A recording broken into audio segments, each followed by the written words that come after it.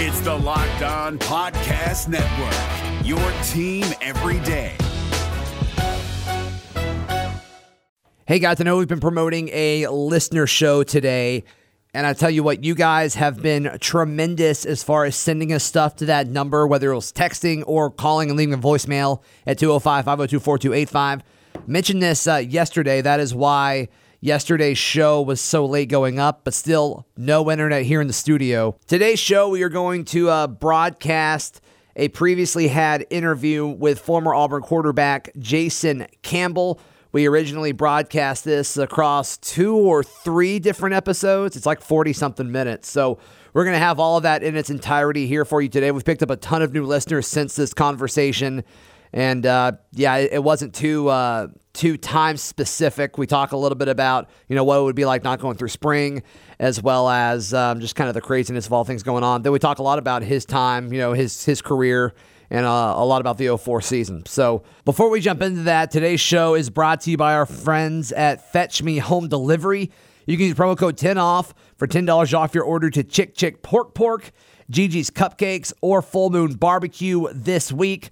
Also, if you have not used the promo code ZAC20, ZAC20, you can use that to get your first delivery free. That is on FetchMeDelivery.com or the free Fetch Me Delivery app. It's free in your phone's app store. All right, Jason Campbell, former Auburn quarterback, hanging out with us. Jason, thank you so much for your time. How are you, boss? Doing good, guys. Just trying to make it through this time right now we got going on. But other than that, though, I can't complain. Yeah, absolutely. Lots of stuff in the news these days for sure. But let's talk a little football. So, I mean, you were a starting quarterback in the SEC for a long time, several years. And can you imagine going through this process? I mean, like missing a spring as a starting quarterback. I mean, how big of a deal is that? Well, it's a big deal for teams that you look at like first-year quarterbacks. LSU has a first-year quarterback. Georgia, the kid transferring from Wake Forest, not having an opportunity to go through spring with him. So you think about it, this is the most turnover I've seen in a long time in the SEC when it comes to the quarterback position. You got Kellen Mond, yes, he's coming back. Bo Nix, yes, he's coming back. And then you got the kid from Ole Miss. And then, Alabama quarterback got about 3 starts last year. So other than that, everyone else is starting a new guy at that position. That's the key. That's the most key position in all the sports. And when you think about not having a spring, you're not able to throw blitzes at this guy. You're not able to throw different looks at this guy and see how he reacts from an offensive coordinator standpoint. So at that point, you would know how to call plays, what gets him into a rhythm. So that part you're missing right now. And you got to try to figure that out as soon as you possibly can early in training camp. And that's going to be tough because right now you're still not sure how many practices you're going to get or you're going to be able to when full go is going to be available where you can get all 11 guys on offense, all 11 guys on defense. So right now it's a problem for teams that didn't have a spring. All the returning quarterbacks you mentioned, Jason, I think we'd all agree here that Bo would be in the top tier of those guys when you look at Auburn's quarterback from last year as a true freshman. Do you think Auburn's in a good spot because of all of this? Yeah, I think Auburn is probably one of the lucky teams right now as far as like not having to play a quarterback without knowing his skill set. Gus had a year last year with Bo, and now Coach Morris there, just kind of off the same tree of offense. And then they have the film to put on tape so that Bo can watch himself, and then they can watch Bo and see the things that he does very well and things they want to improve with him on. But other teams are not as fortunate. They're not able to do that. And so that puts Auburn, to me, as one of the top 3 teams in the SEC that has the opportunity to win the conference and, hopefully get an opportunity to go play in the playoffs. I know we're trying to fill some positions up front defensively. We're trying to fill some positions up front offensively because we lost 4 offensive linemen.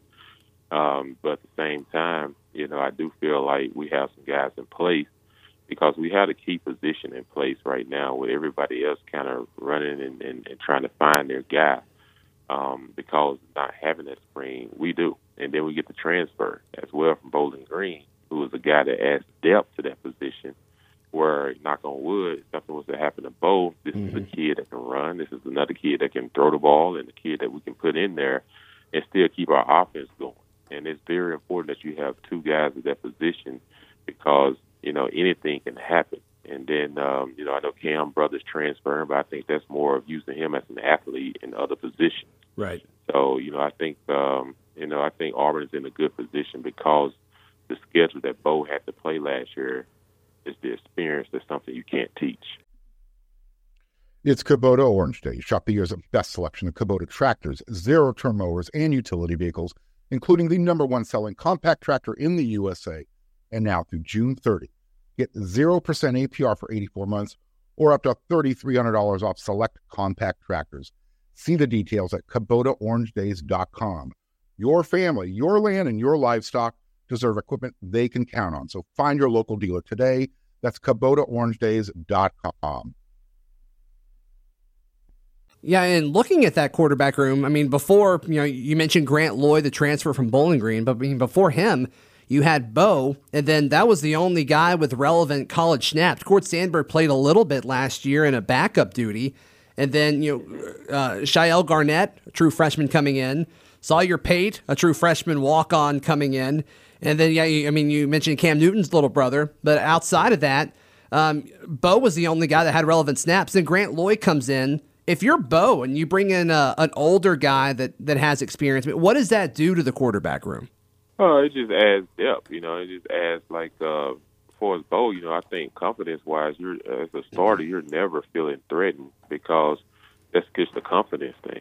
If you want to play at a high level, you want to have opportunity to play in the NFL one day, you got to be used to guys coming in around you that's highly touted guys. You got to be used to them signing another 5-star recruit or something. Like, it just happened. This is the world that we live in. That's the only position that only one player gets to play. Every other position you can rotate guys in, but in that position, it's pretty much a 90% snap position. And, yes, some teams will use 10% to do some wildcat things with other guys, but, you're always going to be pushed at that position. And my whole thing is competition always makes you better because you never get comfortable. As soon as you get comfortable, that's when you find yourself in a hard position. But as long as you got someone behind you that you feel like, man, I can't mess up, I don't need to slip up because this kid may get an opportunity and then he may go out and light it up or something, it motivates you and it keeps you going and it keeps you hungry. And I think, that's something as a young kid in college, that's something most kids don't have to worry about because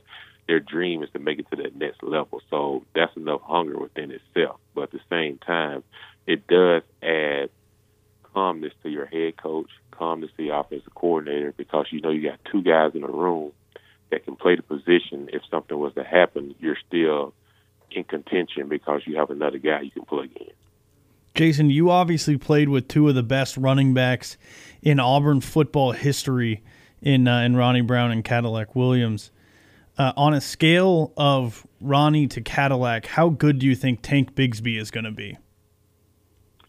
Well, that's a lot. That's a big task for him. I know he's a highly touted guy, #1 running back coming out of the state of Georgia. He grew up not too far from there in LaGrange. Having an opportunity to Auburn is closer to him than the University of Georgia. So I think Tank has got an exceptional opportunity, though. I think he has the opportunity to make his name print at Auburn. Just from talking to Cadillac about him, that he likes everything about him. And he said, I just don't say that to say. He said, the kid, man, he works hard. He sets examples, and he soaks up information, and that's the #1 thing. And at that position, everyone thinks it's all about running the football, putting your head down, busting through 2 tackles. But that position is very key because you got to learn protection. And you got to know how to protect your quarterback because you're taking on linebackers. You're sometimes chipping a defensive end. You're having to fill a plug if an offensive lineman miss a D tackle, swift move at the line of scrimmage. You got to step in there and be able to stone a guy. And that's the thing when you look at Tank's size. That's something I think he has. He kind of reminds me of Ronnie from a size standpoint. He has the toughness of a Cadillac, running the football. So it is a great combination with them recruiting this kid, and I think he's going to add many dimensions. I think this might be one of the better running backs that that Auburn has had over the last few years as far as that toughness. When I think about Kerry Young, he was a guy that carried the ball 25 times a game and kind of wear teams down. When you think of Tank, he has that ability to do the same thing. It's Kubota Orange Day. Shop the year's best selection of Kubota tractors, zero-turn mowers, and utility vehicles, including the #1 selling compact tractor in the USA. And now through June 30, get 0% APR for 84 months or up to $3,300 off select compact tractors. See the details at KubotaOrangeDays.com. Your family, your land, and your livestock deserve equipment they can count on. So find your local dealer today. That's KubotaOrangeDays.com. When you played at Auburn, they had no issue rotating out running backs. Something that a lot of Auburn fans, as well as college football analysts, kind of talking about what Gus Malzahn does, is he likes to pick one guy and he just runs with him, and it's worked. When you look at back when it was Ben Tate, and then you mentioned Carrion, Trey Mason, Peyton Barber, Cameron Artis-Payne. I mean, all these guys have found a lot of success. Do you think that's going to continue? And if it does, are they going to start with Tank early on as a true freshman, or do you think they maybe make that switch? Start the season with DJ and then switch it over to Tank. I mean, what are your thoughts on Tank getting a lot of touches early day one in his career?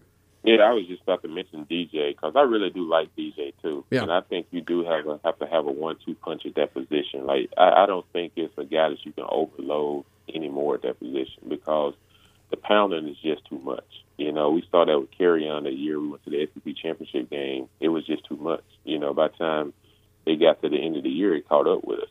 And, he was, bruised and banged up when we got to that game. So, I think the best thing for Auburn is to have a 2-punch. And when you look at DJ, man, this kid came in last year. He ran the ball hard. Down the LSU game, he really, showed out. I think he's a kid that they're probably going to start with. I don't think they'll start Tank over him just because they didn't have an opportunity to go through a full spring, and I think that would be kind of unfair to throw a kid out there as a starter unless he earns it in training camp. I can't say that. If he earns it in training camp, he earns it. But, you talk about going out there and protecting your quarterback and everything else that goes along with playing the running back position. I think they probably do start with DJ, and they rotate Tank in there, and then they get to a point where they use both of those guys in different scenarios, and I think that's a good problem to have. Auburn has done really well in years where we've used 2 running backs. And you think back to the year 2013, they went to the national championship and had Trey Mason, but you also had Nick Marshall, who was kind of extended running back, you can call it sometimes, because of the way he ran the ball so many times. There were so many design runs for him. I don't think they'll do the same thing with Bo, but I think they will do the same thing as utilizing more runs for DJ and Tank. Absolutely. And you're from Mississippi. Has it been cool for you to see Auburn take a bigger push into trying to get those top prospects out of Mississippi here in recent years? Yeah, Mississippi is one of those states, man. You look at it from an NFL standpoint, we put out a lot of players from state numbers to the NFL. And, it is, I tell people it is a source down there. These kids, they're hungry. Most of them are big, strong country kids that they love football and, they dream it. They just want to be around it. And I was just like, sometimes we get skipped over because, we're not such a huge state. But I tell people, I do my football camp every year down there. I say, man, I see talent everywhere. And I said, these kids, they want it and everything. And I just, think that Auburn can recruit that position. I mean, recruit that area down there, man. I think they can grab some really, really good players. And I mean, some solid football players. We've had some to come through Auburn, that represented the state pretty well. So, it's definitely a state that we haven't recruited as much over the last couple of years of getting a lot of top talent. But I think it's a state that we definitely need to start paying more attention to in the recruiting process because there are a lot of good players there. Jason, we talked about the quarterback position throughout the conference and Auburn being in a good spot because they have an established guy there. When you look at the abbreviated offseason that we're in now, as far as what it does to coordinators, specifically offensive coordinators, obviously Auburn has a new one with Chad Morris, and Gus comes out and says it's going to be Chad Morris's offense. Chad Morris is going to be calling the plays. What do you think that process looks like with less practice? Obviously no spring do you kind of work it in throughout the season and just kind of go with what guys know, and then maybe it looks more like his offense towards the end of the year? Or do you just kind of, give it all to the kids and say, hey, you guys got to learn this? Well, I think the one thing for Coach Chad Morris is that he had the opportunity to be around the kids doing bowl practice. Yes, he wasn't practicing with them, but he was able to be there and watch some of them skill set and see how they interact in a practice environment, because he didn't get that in the spring. But he got a chance to see it in a bowl practice. So I think for them, they've been doing a lot of virtual meetings. So during those virtual meetings, they're inputting offense, they're inputting plays. And you heard Steph Williams come out a couple of weeks ago and say, man, I'm so excited because this is not going to be an offense where the ball is kind of geared towards one or two guys, man. Everybody's going to have an opportunity to touch the ball. And I think it makes him excited because it's not going to be as easy for teams just to double team him, because the ball is going to be going all those different places. So I do think the fact that him coming out saying that means that they're already putting in their offense as Chad Morris's offense. And adding on to things that Gus did, very well and everything. Gus' run game is pretty good. And, I think Chad Morris is going to add a lot to the passing game. I think he's going to add more concepts and different things. So get guys out of space and everything. So, we'll see. But I do think that, early on in the year, it won't be as explosive as he probably would want to get to, because he didn't get a chance to input a lot of things as far as like in a practice mode where he get to run. Because my whole thing about when you're playing football, a lot of kids learn more through repetition. Mm-hmm. So if they make a mistake on something, they're easier to remember it and do it better the next time. When you're trying to just learn something about looking at a chalkboard, or you just looking at TV on a screen, and you say, oh, let's go out there and do this. Yes, they expect you to go out there and do it, but you're going to make a mistake the first couple of times because you haven't repped it yet. So I do think they'll chime back a little bit starting the season, but build on it as the season goes. So I think you probably know this process better than pretty much anybody as far as when a new offensive coordinator comes in. You've worked under a bunch of them. What is the process like? What does the beginning of it look like? I mean, do they go play by play? Do they kind of just give you a playbook and they expect you to know it in a few days whenever you guys step on the practice field again? Or does it kind of vary from offensive coordinator to offensive coordinator? Do they light the playbook on fire? Yeah. The old one. Well, I could say the NFL is different. Now, the NFL, they hand you a playbook. They say know it in an amount of time before you get back to OTAs or training camp or whatever. Sure. But in college, it's like this. Like most of the time, they get rid of the old stuff sometimes because every coordinator has their concepts and they has their things that they like to do. The biggest mistake Auburn ever made was 2003. We tried to keep Petrino's offense, and Petrino was only there for a year, and we had success in it our sophomore year, but it wasn't enough for our coaches and all them to learn his whole offense because we were just getting in the beginning stages of it.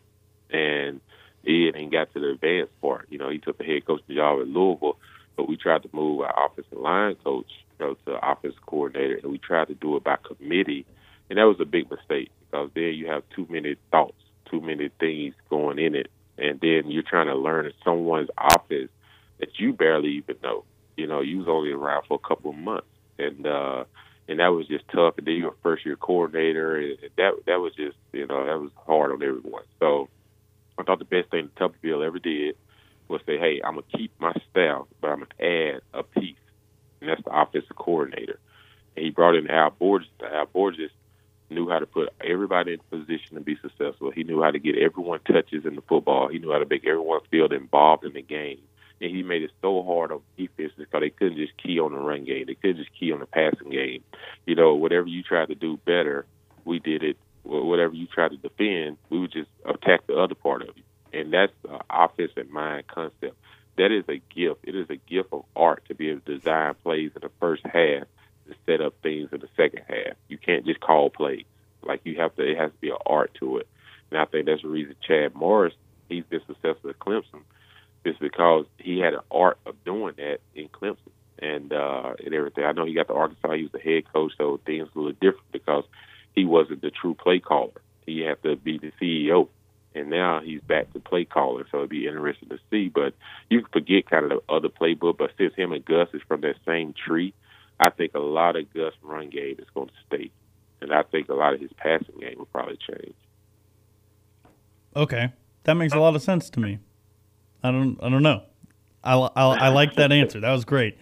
My last question for you: you've brought up your NFL career a few times and how your time in the NFL is different. You played for the Redskins, the Raiders, the Bears, the Browns, and the Bengals. Those might be the 5 worst run organizations in the NFL. Yeah. Was that intentional after a certain point where you're just like, I'm just going to go? Because, I mean, the Browns were the 4th team you played for. Like, come on. Yeah, it was tough, man. In Washington, every year my numbers went up, even with all the chaos, going on around me. But at the same time, I enjoy living in D.C. Then I go to Oakland. Oakland had a winning quarterback since Rich Gannon, and I go 12-7 as a starter. And the first year we're 8-8, and I start 12 games and go 8-4. And then the next year, we played. Next year we start off 5-2, 4-2, 5-2, and I break my collarbone. And next thing I know, they traded for someone while I'm in surgery. So you learn really quick about the NFL business, and you thought it was all about, hey, we need a winning player. And you get there, you have to change their mindset and trying to show leadership and win. And things are going that direction, and they still make a trade. It just blows your mind, and then it doesn't even get better after that. So, then you go to these other teams, man, it's just like chaos. I'm coming from Auburn where I'm used to, like, winning, and then, Washington, we had 2 years we went to the playoffs, but then you go to Oakland, and then you're trying to win, and we're turning things that used to be bad, now things are going good. And then also you get that ripped off from under you again. So it was just kind of like a yo-yo, and, I wish I could have got an opportunity to be with a coordinator for a lot longer, not have to go through so many changes, because even after 10 years in the league, I got offered to go back and play at least another 2-3 years. I was just burnt out. I was burnt out from having to learn all the offenses, dating all the way back from college to the pros, and it just kind of wore on me a little bit, kind of got me tired, and I just didn't feel like having to do it all over again. And so I just decided the time was to move on and do something else in life. How many coordinators did you play for, Jason? Ooh, if I had to do a resume, I would probably say let's see, 4 in college. 4 different in college. I mean, that is 11, crazy. 11 different offenses?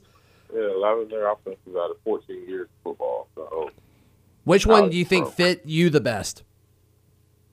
I think the one in Washington when I was under Al Saunders, just because it was a big arm type offense, and I was only got an opportunity to experience a little bit of it, and I ended up hurting my knee.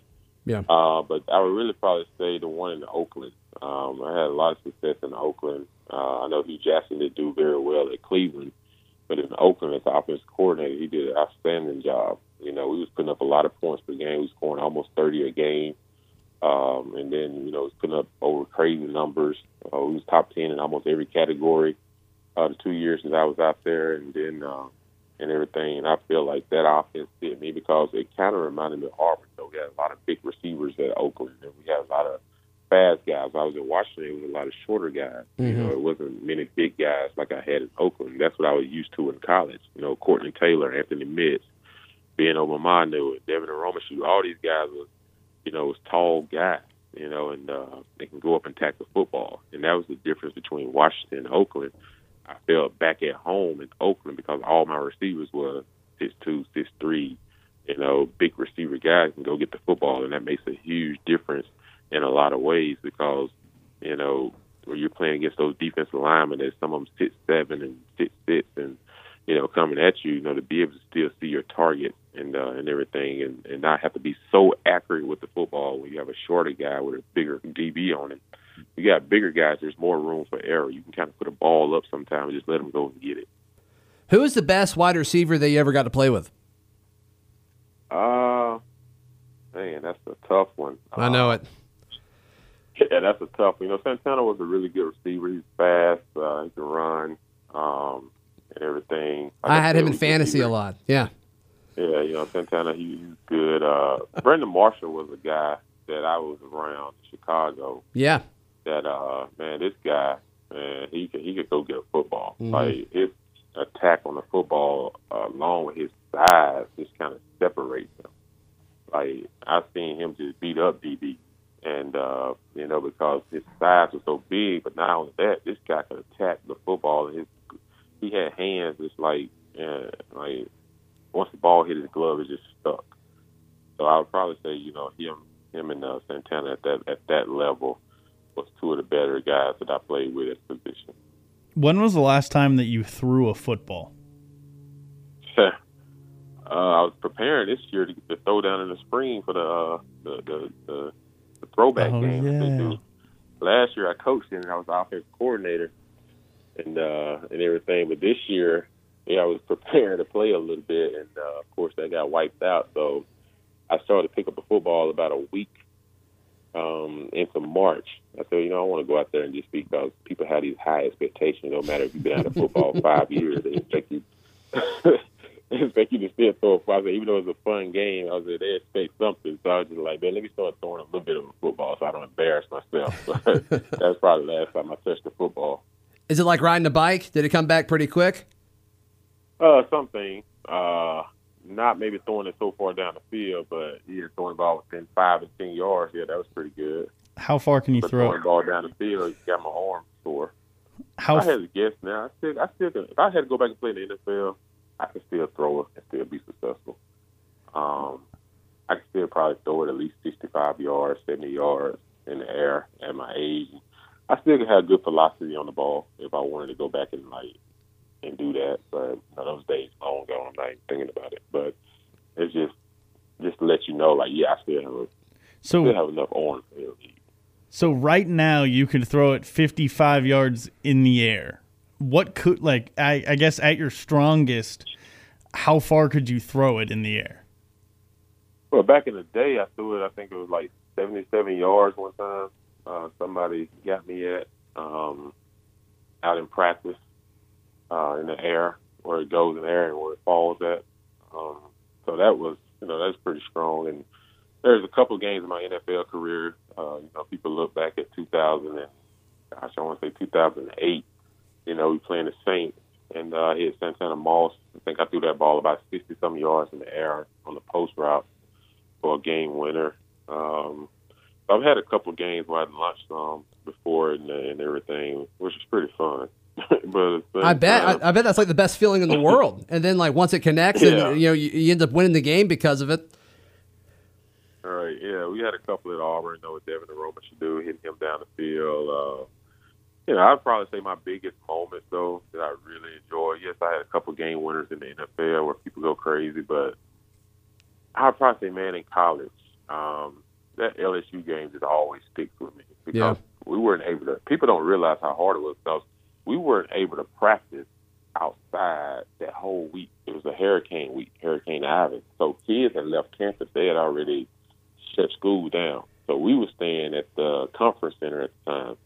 And we did walkthroughs every day. We did walkthroughs, back to the room, walkthroughs, back to the room, film study, all that. So Friday came, and they still hadn't decided they were going to play the game yet until Thursday. Thursday, they announced that the game would still be played.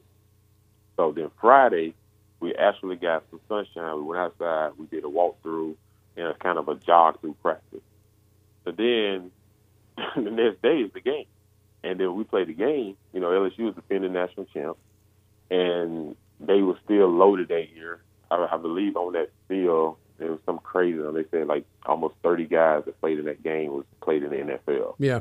And it felt like that. It was a bloodbath, hit you in the mouth type game. And it was one of the realest football games I've ever been a part of. And I felt that game, honestly, for 2 weeks after the fact. I was glad we had a lesser team the week after because my body was still beat up before we got to Knoxville to play Tennessee.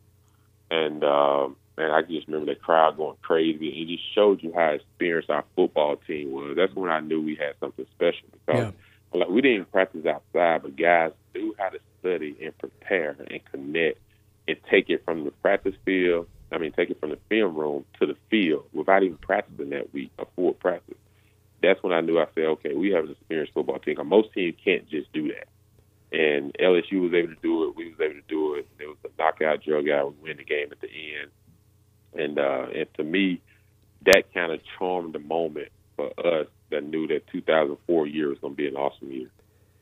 Yeah, we were talking about that game a few weeks ago. We were doing a list show, like the top 10 most clutch plays in Auburn football history. And, of course, that last drive, I mean, definitely made it on there. But that's one of the most physical games I've ever watched. I can't imagine playing in it. So, I mean, I totally believe you when you're like, yeah, 2 weeks later, I was still feeling that. Oh, yeah. You talking about, man, some hard-hitting guys, you know. LSU was bringing the thunder. You know, Saban at that time, he loved to blitz you. Mm-hmm. And it was 4th and 12. And I remember Coach Borges, he said, look, they're going to come with a blitz. It's going to be an all-out blitz. It's going to be blitz 0. So he said, we can't have you in the pocket. So we have to move outside the pocket. He said, we're going to run a sprint pass. So we're going to put combats on the outside. So they're going to be in man coverage. And when they expect to bring 0 blitz, they expect it to be a short pass, like a slant or something, because we did it earlier in the game. And so when they brought us all-out blitz, we was in a sprint pass, so we was to protect it. We knew they were going to bring one more than we could block, but they brought it from the boundary side, so the corner came. So, but we sprinted to the right, and as we sprinted to the right, I just remember Courtney Taylor getting into his route, and then I kind of knew where he was at, but I knew I was about to get hit. So I knew I couldn't hold the ball, so I ended up letting the ball go just a little bit sooner, but to the outside, where we practiced there, where I kind of felt like where he would be able to put a little air on it, so when he come out of it, he could adjust to it. Because if I throw a hard rocket, then he's not going to have an opportunity to see it out of his break. So I just put a little air on it. I mean, I remember just getting whacked. And I didn't even see him catch the ball or anything. I just remember hearing the crowd just go crazy and getting up and saw the ref sitting for first down and everything. And then we got to the situation where now it's 3rd down and time is ticking. You know, everyone can hear Rob Bremen. You go back and hear the replay. Of course, I couldn't really feel the time, but you can hear the replay. Yeah. And at the time, it sounds so intense on the listening to him. When I listen back, but on the field, everything just felt so calm. And, you know, Cadillac was sprinting out to the outside. We sprinted them out to the left. We went empty, and we did that on purpose because we were trying to spread their DBs out and safeties so we can attack the middle of the field. And the play was designed to either go to Ben or go to Courtney. And we called it double stick nod.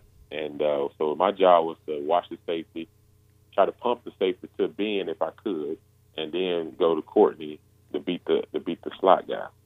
That's exactly what happened. You know, Ben did an outstanding job. Ben actually opened up that route for Courtney because he ran his route so exceptionally well. It drew the DB with the quick pump towards Ben. He went for Ben and left Courtney in the back of the end zone in the split. So it was great play design by our coaching staff, and man, that was just an awesome moment and everything. There was so many clutch plays, like you said. There was so many clutch plays in that game, man. The run by Ronnie Brown in the 4th quarter was huge. You know, the catch by Cadillac, you know, was huge. So it was just so many play after play that everything that wouldn't have to go for a touchdown. Even though it was a 10-9 game, I could point out about 20 plays in that game that was big time plays that's between the line of scrimmage that people don't really pay attention to. When you look back and talk to, I'm sure you talked to still several of those guys from that team, that 04 team. You already mentioned your relationship with Cadillac. Do you guys ever talk about or think about, you know, the fact that it's crazy that team is not seen as a national champ? Oh, yeah, we talk about it all the time. We never understood how come we not claimed as national champs, and that thing was just sitting vacant. I said, it's not like there wasn't a team that was deserving and honorable. I was like, you did everything that we supposed to do to play a national championship game. I was just like, the SEC won the next 7 after that. Mm-hmm. And our football team kind of changed the mindset of how the playoff system is. That's when all the playoff talk started, was that year. It was us, Utah, and Oklahoma, and USC. And there was 4 undefeated teams and everything. And that's when the whole conversation got going. And, of course, you know, like 5, 6 years later, they end up cementing the playoff system. So, you know, we definitely feel like we changed the game from a playoff standpoint to give more teams an opportunity to compete for a national championship. But, you know, we've seen Alabama claim national championships and everything that wasn't even the lesser teams than what we did and everything. So it would be an honor, you know, to be to be signified as one of the great teams, man, because we were one of the top 50 teams, I think, in college history or whatever, or top 100. I think we was like 50-something. And, you know, I'm a little biased. I think we should be higher. But at the same time, you know, it was an exceptional year that I'll never forget. My teammates and all of us, and we have a special bond. All of us still communicate. We all still talk. And, you know, it was a fun year. Yeah, I always forget that no one won the national championship that year. That just didn't happen. It's tough. Yeah, right. And that's just saying, like, that's just, it makes no sense, you know. So you would be okay with Auburn coming out if Allen Green came out and said, "Hey, we're now claiming the 04 season as national champs." You guys would be okay with that? Yeah, we'd definitely be okay with that, because the whole thing is like, why not? You know, like, why do we feel like we got to be punished for doing something we're supposed to do? You know, for going out and creating, like, if people don't notice, that's when Auburn started getting a lot of huge recruits. Was after that season. Well, I mean, half of y'all went in the first round, so you know, I'm sure all these guys wanted to play at Auburn. Yeah, so you know, we kind of changed the recruiting process at Auburn. Yes, Auburn is always a good recruiting team, but our classes will always be ranked like 15 to like 22 or something in the nation. But after that year, Auburn classes was mostly ranked top 10, top 10, top 10, top 10, and that's because, you know, I hear a lot of guys say, "Hey, man, I came to Auburn because watching y'all back in 04, and, you know, like, y'all was one of my favorite teams, one of my favorite players, and everything." And even when I was in the NFL, guys would come in, you know, I'm 7 years in the league, like, "Man, I used to play with you, you know, on college football, NCAA, and everything. And y'all was one of my favorite teams." I was like, "Thank you for making me feel older." But it was that way. And everything, and you was like, wow, you know, yes, Auburn has always been a great football school from the Bo Jackson era to, you know, early in Stan Nitz when they had a great team in '93, and, you know, and everything. But for whatever reason, when you were playing on more TV games at that time, you know, and more internet at that time, you know, we kind of set the stage a little bit for having high-end recruits that come there. And, you know, I've had many guys say that, you know, back in the day when Cam and I used to know each other a little bit, you know, he was, you know, we would get together early on in my pro career when he first got in the league, because he wanted to know more about, you know, the pro level and everything, adapting and all of that and everything. So it made me realize, like, man, these kids really watch everything you do. Now they really watch everything you do because of Instagram and everything else that's going on. Did you, you know, there when Bo Nix was named the starting quarterback, all these pictures came out of, like, him celebrating the 2010 season with Cam. Did you know Bo growing up? Was he around the program when you were quarterback too? I didn't know Bo growing up, but Bo told me when I first met him. I walked up to him and I was like, "What's up, Bo?" and everything. He was like, "Hey, what's up, Mr. Campbell?" And I was like, "Hey, dude, no, not college. What's up, Mr. Campbell?" He's like, "Yeah, man, he was one of my favorite teams, man. Like, I used to watch y'all all the time." He's like, "Man, I used to be glued to the TV when you was playing and everything." And, you know, knowing his daddy, you know, Patrick, you know, who I know well, was kind of unique, you know, to hear him say that, thinking like, dude, it's 15 years later. So that means at that time you had to be about 3. Yeah. So, you know, and hear him talk about being glued to the TV at that age, it kind of reminded me of when my dad was a coach, and I was always around the game as well. So it kind of reminded me when he said that, like, no, I believe it, because I was glued to the TV as a young kid and glued to anything my older brothers and anything did in a sport, because that's how I was, because I was always around it. And my dad was always studying game tapes at home on teams and everything that we had to play. So I learned study habits at an early age as far as, like, preparing for the NFL, preparing for high school ball and college ball. Like, so it wasn't a foreign language to me. So I can relate to both in that aspect of understanding, having that understanding. When guys on the team are going to wear number 17, do you sit them down and give them a talking to about, like, you know, not to besmirch your besmirch? Yeah, your you know, that's a I don't know. It's a sacred number here. I'm sure he says to not besmirch it. Okay, I'm sorry. sure he says that. I tell you what, 17 is a special number. It's a dear number to my heart. I always, like guys wear it, and I always kind of look and see like who's wearing it. For whatever reason, I see more receivers wearing the number than quarterbacks and everything. So I just like, when I look out on the field, like, hey, that 17 looks pretty good. That's a good number. But my intent when I first came to Auburn was to wear 7. People don't know this. I came to Auburn on my recruiting visit. I had on number 7. That's what the number I wore in high school was, number 7. I was number 7 in football and 3 in basketball. So I was recruited to come to Auburn to play both sports. And I was supposed to play both sports. And then, of course, after the football season was over with my freshman year, of course, Toby will come to me and talk about, well, if you want to compete for a starting job for the next 4 years, you need to be out here with your teammates. I was just like, well, dude, you promised me I could play both sports. I love basketball. It was my first love. Basketball was actually my first love before football. And so I ended up just having to let that go. And then Dancy was the other one, because Dancy was supposed to be playing basketball with me as well. And he was coming off the state championship the year before, and my team was 29-3 or something that year, and we got upsetted. So I ended up just, like I said, sticking to the quarterback position.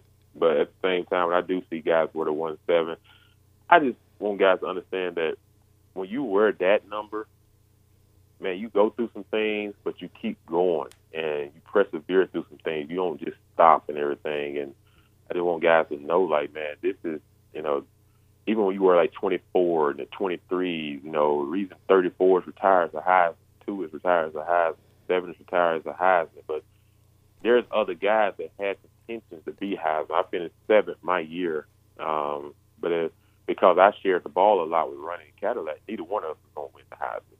And that's just the way it was. We was perfectly fine with that because it was all about winning for us and everything. So we knew it was impossible to put up crazy numbers because we split the ball up so much and everything. But to just be in the finalists and on the top 10 list and everything, it meant a lot. But at the same time, I don't think people realize how much you have to go through from all the stuff I had to learn to be where I ended up. And I just want guys to take pride when they wear that number as work hard and talk as less, but work as hard. And let your walking do the talking for you by how hard you play. And even when it's good, you play hard. Even when it's bad, you hang in there. You just keep going. So just understanding the history of the game. That's why I tell guys, man, you got 4 years you're renting that seat. And the 4 years you're at Auburn, what are you going to do with those 4 years in that seat that's going to make you be cemented in Auburn history, or what's going to make a difference for the guy that's coming behind you that's going to take that same seat, and he's got 4 years to rent that seat. So you got 4 years to do something special and to make history while you're there. And that's what I always tell the guys, just look at it as an opportunity because it doesn't last long. It's quick. Jason, we kept you a bit longer than we thought this morning. Thank you so much for your time, man. We really, really appreciate it. What are you up to these days, man? And I do a podcast show called Believe in Auburn, BLEAV, Believe in Everything Auburn. And so I do that with Taylor Beth Davis, who's an Auburn graduate as well. So we cover everything in Auburn. If people want to go to our podcast, Instagram is jcampbell17. Twitter is capital JC, lowercase AM _17.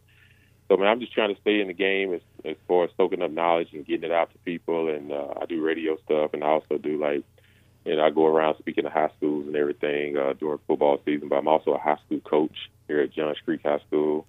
I do quarterback, so I'm a voluntary coach. But those are some of the things that I'm into now, and working on trying to get into some real estate. So, I'm just trying to, just be more active and do some things I really like. Awesome, man. Well, thank you so much for your time this morning. And, hopefully we can do this again soon, man. I appreciate it. You guys have a good one. It's the Locked On Podcast Network, your team every day.